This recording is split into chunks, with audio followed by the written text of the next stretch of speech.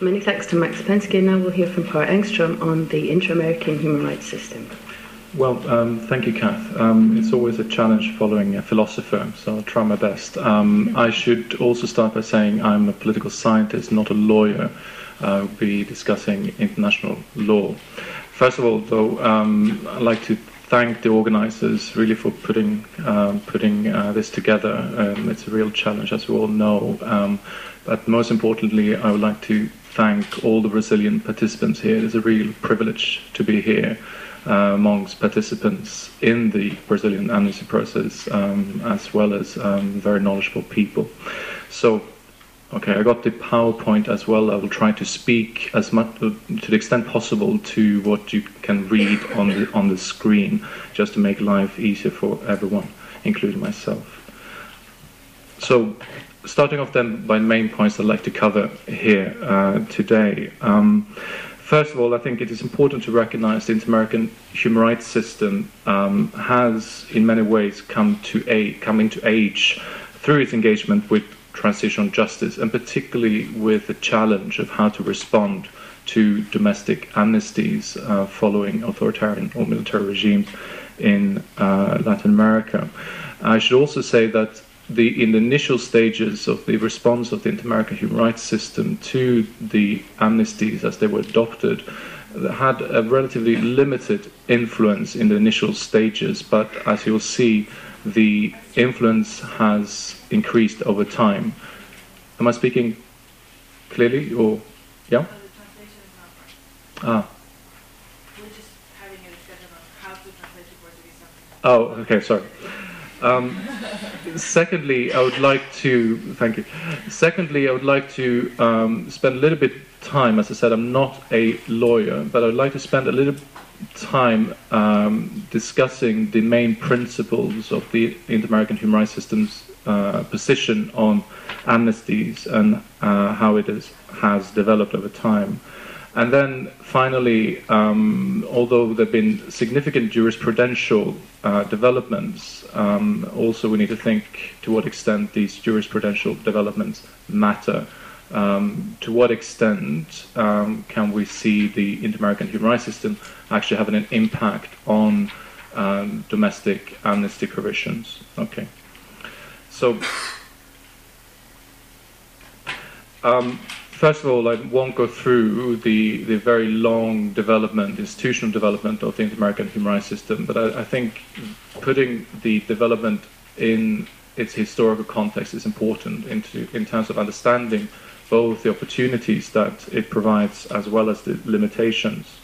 The Inter-American Human Rights System we have in place today consists of two parts: the Inter-American Commission on Human Rights and the Inter-American Court of Human Rights. And I think it's important to see these two entities, of course, as a system, but also as two separate entities. Okay, it has the Inter-American Court, of course, which in discussions of amnesties has taken a key role, a central role in the discussion of amnesties. Has a relatively short time period in terms of how it has developed its jurisprudence, and I think the relatively short period of existence is important again in understanding the evolution. Always when I talk about the system from a political perspective, I highlight 5 key features in terms of its development that I think are important. One is that there has been a very significant increase in the number of cases that the system is dealing with, and that, of course, reflects the popularity, if you will, of the system, but also reflects the very significant activism on many organizations, both on domestic level but regionally, crucially, and we have representatives of one of the key actors here. Secondly, tied to that is increasing pluralism, that is, increasing number of actors engaging with the system from human rights organizations, but also individual litigants, okay, human rights professionals, but also common law firms, okay. Thirdly, there's been an increasing focus on individual cases as opposed to thematic reports, okay, by the system. So it's become increasingly focused on how to respond to individual or group complaints, but nevertheless dealing with individual cases. Fourthly, very significant jurisprudential expansion, both in terms of, jurisprudential in terms of case law, but also quite significantly an increasing expansion of norms, okay, covering a whole range of human rights concerns, not just those connected to the past, if you will, but also increasingly socioeconomic rights, indigenous rights, and so on. And fifthly, this has led to an increasing judicialization, if you will, of enforcement. Okay, it's an increasingly judicial approach to human rights activism.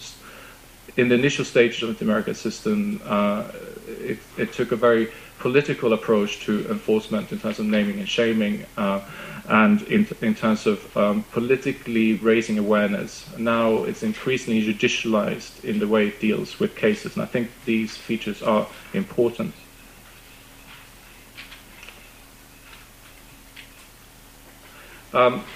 Finally, I won't belabor this point here.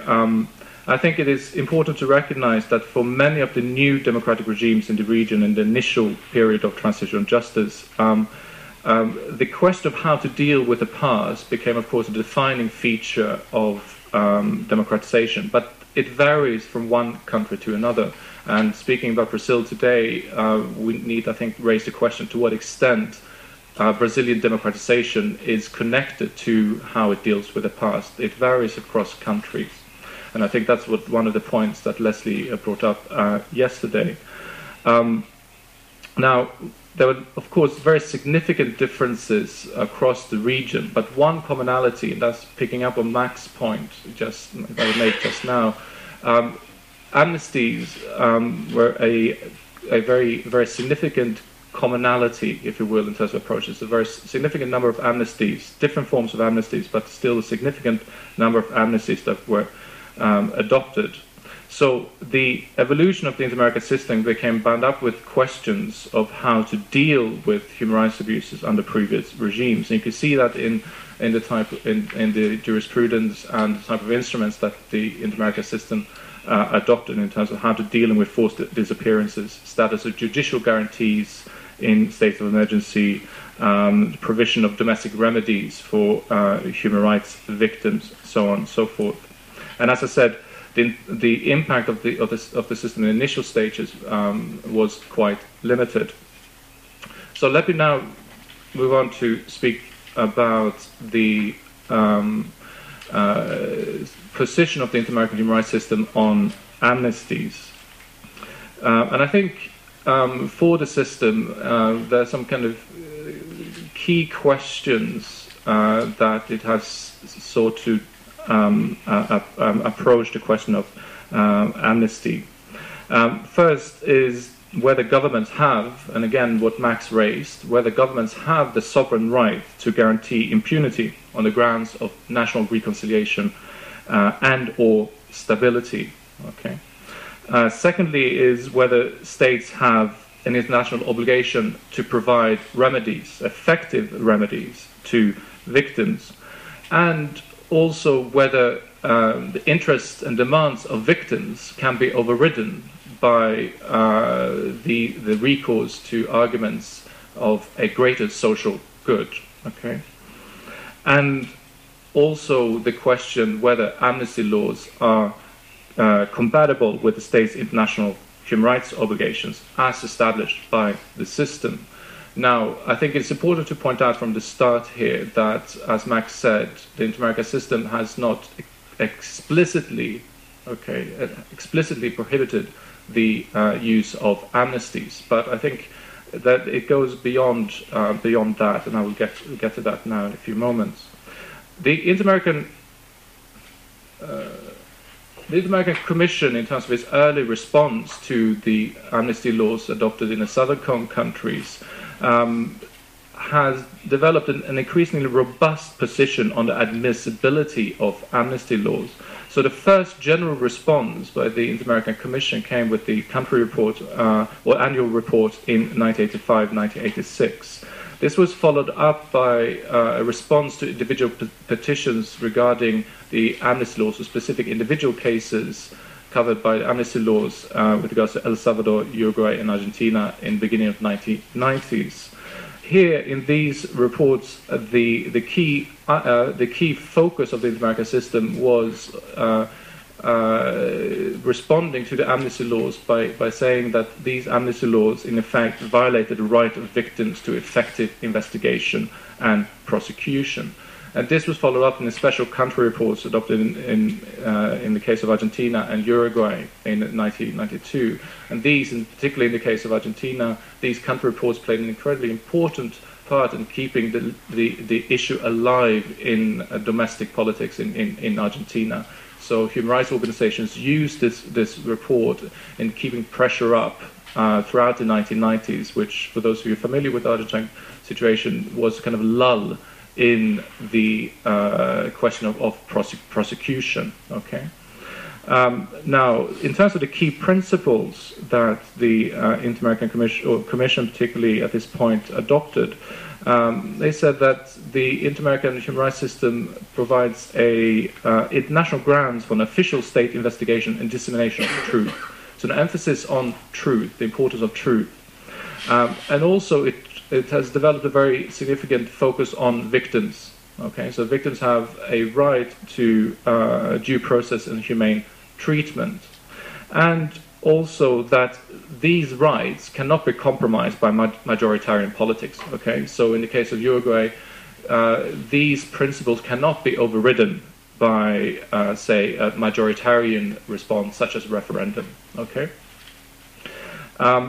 Now, in terms of more recent responses, the Inter-American Court has followed up on these initial principles and developed a more judicial approach to the question of amnesties through its development of jurisprudence. And of course, the case of Barrios Altos stands as a landmark in how the court has responded to amnesty law. In the case of Barrios Altos, again, was discussed yesterday.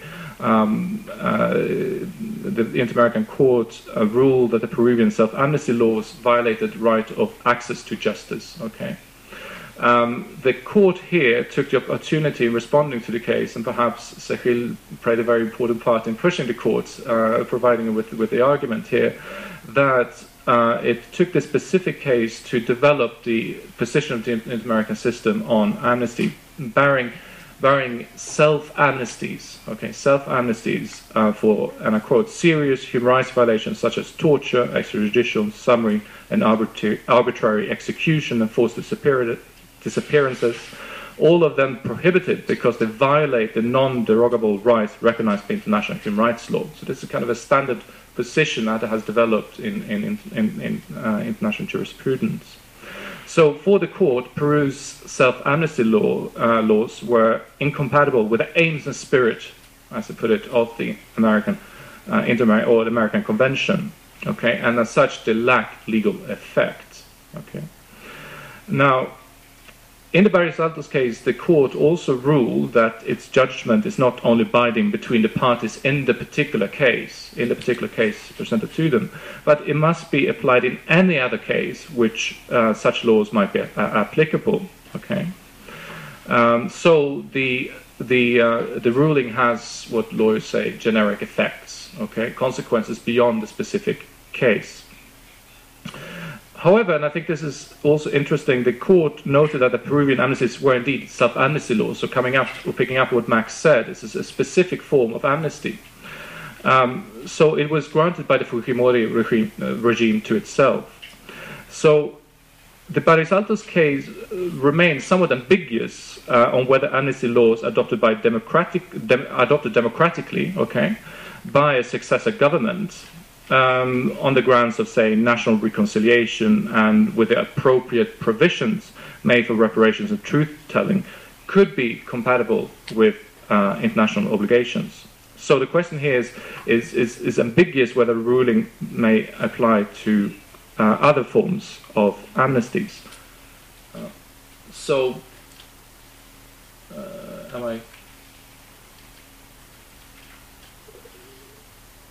the question here is whether it applies to democratically adopted laws. Now, this is, I think, an important discussion to be had as to the kind of process that leads up to the adoption of amnesty laws. And Roberto Gagarella, an Argentine jurist, has written about this, drawing on the theory of Carlos Nino, arguing that amnesty laws can be or could be held to be legitimate if they're preceded by a democratic process that is sufficiently deliberative and sufficiently inclusive. Okay. Now, that is a theoretical argument that, of course, needs to be tested empirically, in the sense of to what extent can we actually talk about a sufficiently deliberative and inclusive. Okay, what are the thresholds, if you will, of sufficiently deliberative, sufficiently inclusive? Of course, in many cases across the region, that the criticism, of course, is that democracies are not sufficiently deliberative in many other aspects of state policy. Okay. Now, in terms of the evolution of the Inter-American system, it has adopted an increasingly robust position on impunity.